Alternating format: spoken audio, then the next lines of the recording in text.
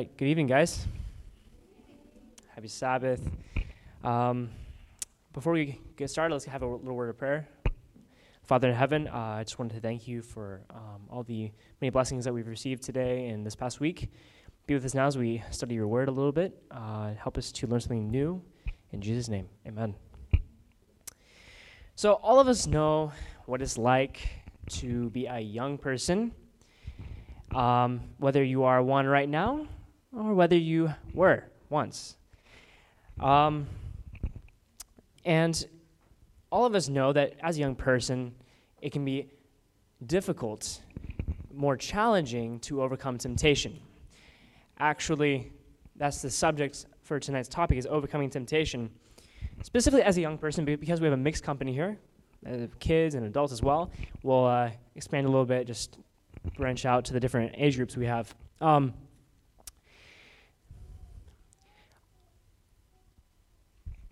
We have all probably heard this verse before. Ephesians 2, verses 8 and 9. For by grace we've been saved through faith, not of ourselves. It is the gift of God, not of works, lest anyone should boast. And it's true. The beautiful thing is it's true, every single word of it. Praise God. Praise God. But specifically for this age group, I know that sometimes it can be hard to just listen to a verse and accept it. You kind of want practical answers. You want examples. So I'm going to give that to you tonight. It was funny, actually. We asked so many questions in this game we just played about Joseph, and we're going to be talking about him a lot tonight. So let's go ahead and turn to Genesis. Genesis chapter 37.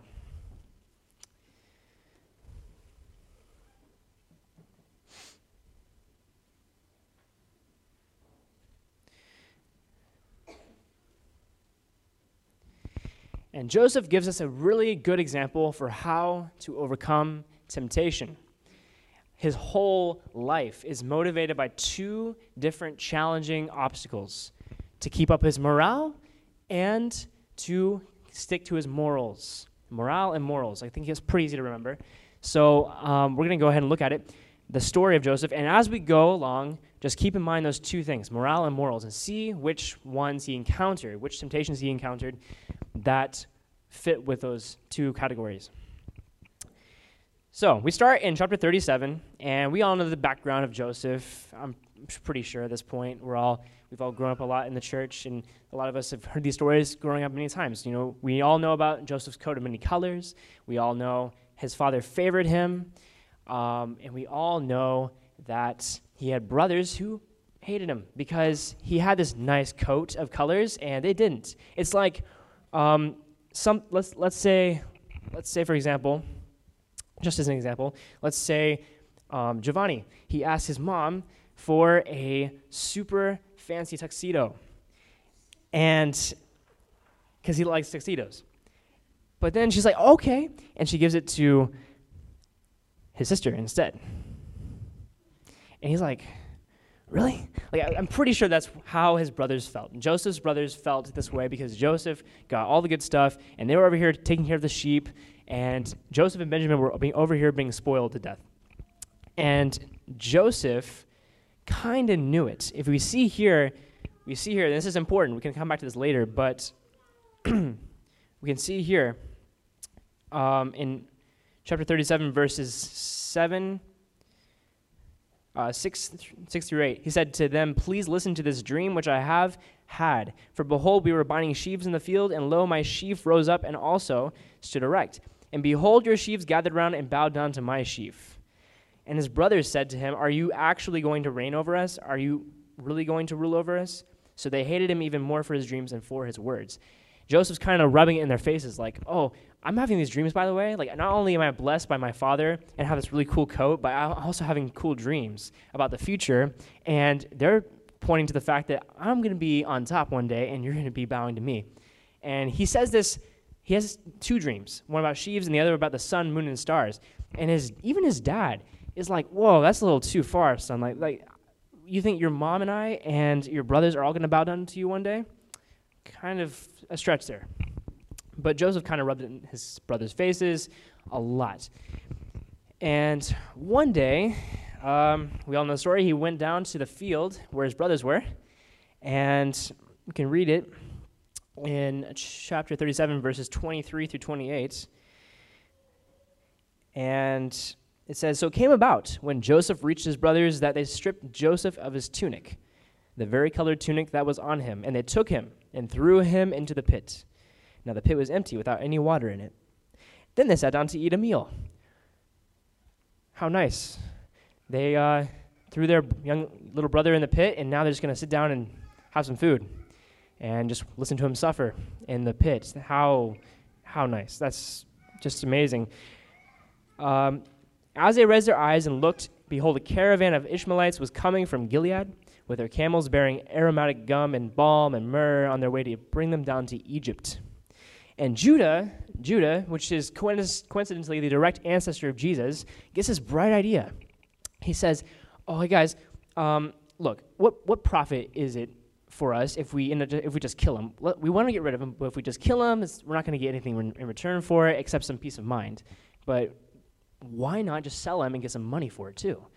So Judah and his brothers, they do just that. They sell him to the Midianite traders who pass by for 20 shekels of silver. 20 shekels. And thus they brought Joseph to Egypt. And skipping down to verse 36, if you're still with me, it says, "Meanwhile, the Midianites sold him in Egypt to Potiphar, Pharaoh's officer, the captain of the bodyguard." And that is how Joseph's story begins. Because Joseph now is faced with a challenge. He can let depression overwhelm him, or he can do well with his life. He can keep his morale up, and he decides to do the latter. He decides to keep depression at bay and come and just trust in God. And it says in Genesis 39, skipping forward a couple chapters, Genesis 39, it says, "Now Joseph had been taken to Egypt, and Potiphar, an Egyptian officer of Pharaoh, the captain of the bodyguard, brought him from the Ishmaelites who had taken him down there. And the Lord was with Joseph." The Lord was with Joseph, so he became a successful man. Joseph made the best of a state that is probably not very pleasant. Being the slave of an Egyptian in those days was pretty much the worst, but Joseph decided to do his best, and you can read on there in the following verses that Potiphar was so impressed, he said, "You know what? I'm going to make you overseer of my whole house, to the point where I'm just going to come home every day, and all I have to worry about is sleeping in my bed and eating. I don't have to worry about anything else." And this guy's probably really rich. He's the captain of the guard, like right next to Pharaoh. Like, he's up there with the top head honchos of Egypt. And this guy is probably rich, crazy rich, big house, animals everywhere. And Joseph's in charge of all this, but just the fact that he trusts Joseph enough to just not have to worry about anything but eating and sleeping speaks volumes to Joseph's, number one, work ethic, and number two, his ability to move past depressing circumstances and become solid in Christ.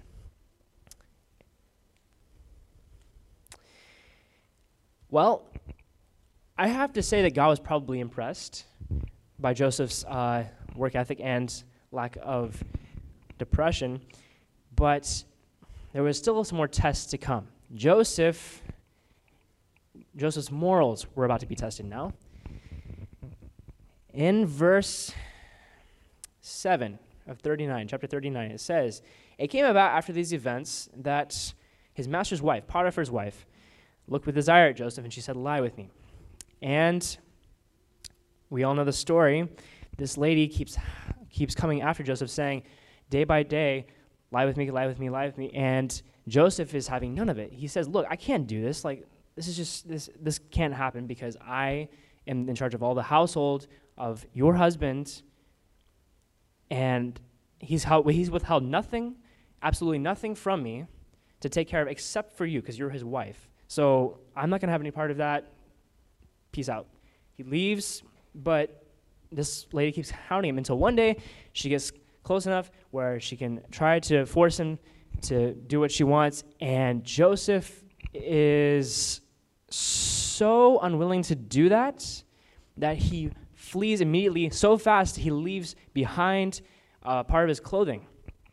And really, I heard that story so much growing up, but it never really sunk in until one day I went to an art museum. And art museums are cool, I guess, but this one day I went and there was a little side room off the side where Leonardo da Vinci, or was it DiCaprio? I can't remember. He would go into and paint Bible paintings and everything. And I went inside, and there was like a lot of Bible stories in there. And I remember I saw the one with Potiphar's wife and Joseph. And honestly, didn't really like the painting that much. Wasn't anything great to look at. But the one thing I noticed about Joseph was that as he's turning to run from Potiphar's wife, he's running so fast. The artist has captured the effect it has on his body movement and his hair. His hair looks windblown to the side, like he's turning so fast. And I was like, my mind was blown. I was like, that is incredible. Like the reaction time of Joseph to turn away from temptation is insane. I mean, comparatively to like my reaction time, at least. And I know with a lot of people as well.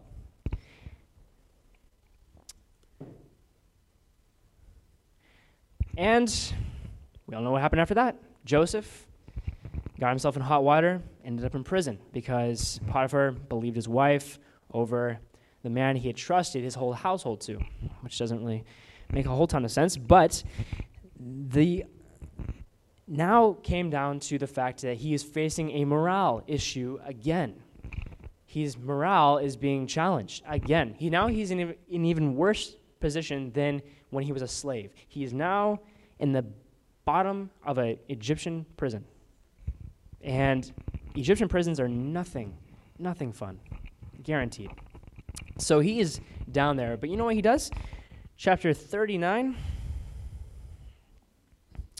and verse 21, it says, "But the Lord was with Joseph." There it is again. God is still with Joseph. He is honoring the fact that Joseph is wanting to be a better person and not let depression sink in. And it says the chief jailer Joseph received favor from the chief jailer. And the chief jailer committed to Joseph's charge all the prisoners who were in the jail so that whatever was done there, he was responsible for it. And the chief jailer did not supervise anything under Joseph's charge because the Lord was with him, and whatever he did, the Lord made it prosper. And this is exactly the same scenario as in Potiphar's house, except this time he's just in a lower condition, but now he's in charge of a jail, a whole prison instead of Potiphar's house. And he's continuing to make the best out of these horrible circumstances, even though, honestly, if I were in his position, I might be doing some different things. I might be saying, oh, well, look, I try to be good, and this is what I got for it? Really? But no. He refused to think that. He refused to do that. He stayed faithful. But thankfully, it didn't end there. It did not end there. What happened was that he got an opportunity to interpret the dreams for Pharaoh that Pharaoh was having. And Pharaoh was so impressed that he made him the second command of all Egypt. So after all these hills and valleys Joseph has gone through, he's now reached the peak. He's hit the peak, and it just got better for him because now his brothers, the same ones who threw him into a pit and sold him to Ishmaelites, now are coming to him begging for food, and they don't know it's him. They don't know it's him, and this is perfect. This is a perfect opportunity for him to get the sweetest revenge ever recorded in history, and he doesn't. He doesn't. Notice, in all throughout chapter 42 through 45, that whole section there, he does not once consider getting revenge on his brothers. Instead, all he does is test them and put them in prison for a few days to see if they truly were worthy of his forgiveness. He was willing to forgive them, but he just wanted to make sure that they were worthy of that forgiveness. And it turned out to be true. If we go to chapter 45, I believe.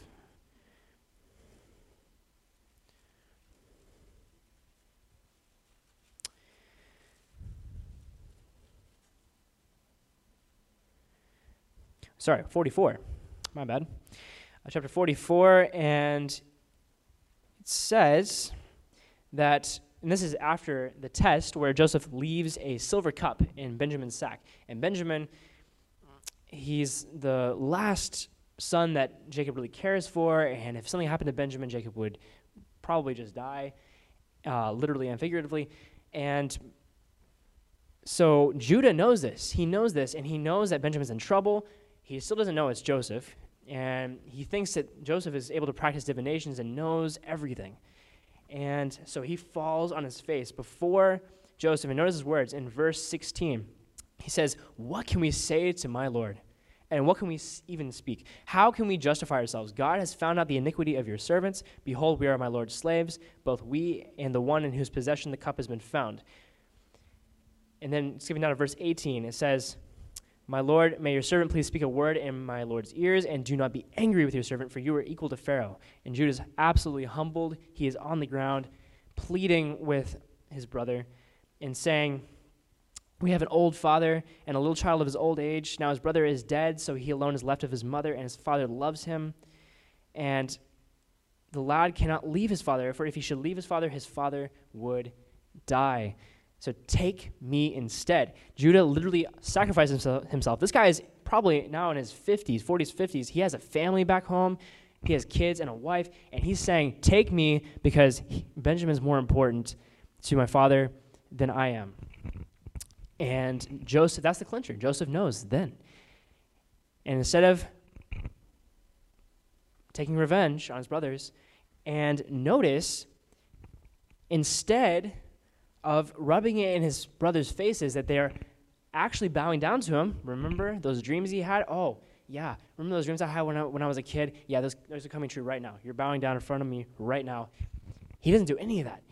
He simply reveals himself to his brothers, hugs them all, kisses them all, and says, "I miss you guys, and you know what? You meant all that stuff for bad back then, but God meant it for good. God meant it for good." And the important thing to take away from Joseph's story in overcoming temptation is this: God, throughout life, will lead you through hills and valleys. Hills and valleys. There's hills of success where God puts you into positions where you can be a good influence and you're not as tempted as maybe in other positions, but there will be valleys. There will be times where things will be threatened. Things of this life will be threatened by temptations and those other things as well. And look, a lot of us will probably never have a Joseph experience per se, where you're sold into slavery and become some person's overseer for his house and then get thrown in prison and all this stuff. No, rather, we're actually going to be facing challenging days coming up pretty soon. Before Jesus comes, we know that we're going to be facing some of these things, and we need to be ready. We need to be ready because after that, that's the peak. That's the peak. Joseph went through all the hills and valleys and got to the peak, and he stayed there. He stayed there. He didn't come down. I mean, obviously he died like later on when he turned like 120, but the point is, after he went through all those trials and tests, he came out on top. He stayed at the peak of the mountain with God. And that's what's going to happen to us if we are faithful, if we stay strong, if we overcome temptation, if we are willing to turn away as quickly as Joseph did from Potiphar's wife, if we are willing to accept God's gift of grace, which, as I mentioned, is a very true aspect of our Christian walk. Ephesians 2 verses 8 and 9, again, "For by grace we are saved through faith, not of ourselves, lest anyone should boast, not of works either." And that's the important message. The message of the Bible is all about grace. And all we need to do is just open our Bibles and pray every day. Just stay faithful to God until we get through the hills and valleys and we make it to the peak in heaven and the new earth one day very soon. I want to do that. I know it's going to be hard. I know those hills and valleys are going to be the worst thing ever, but it's all worth it for the end, for the peak. It's all worth it, every last bit of it. And I want to go through the hills and valleys to get to the peak. How about you guys? If that's your will, stand with me as we pray.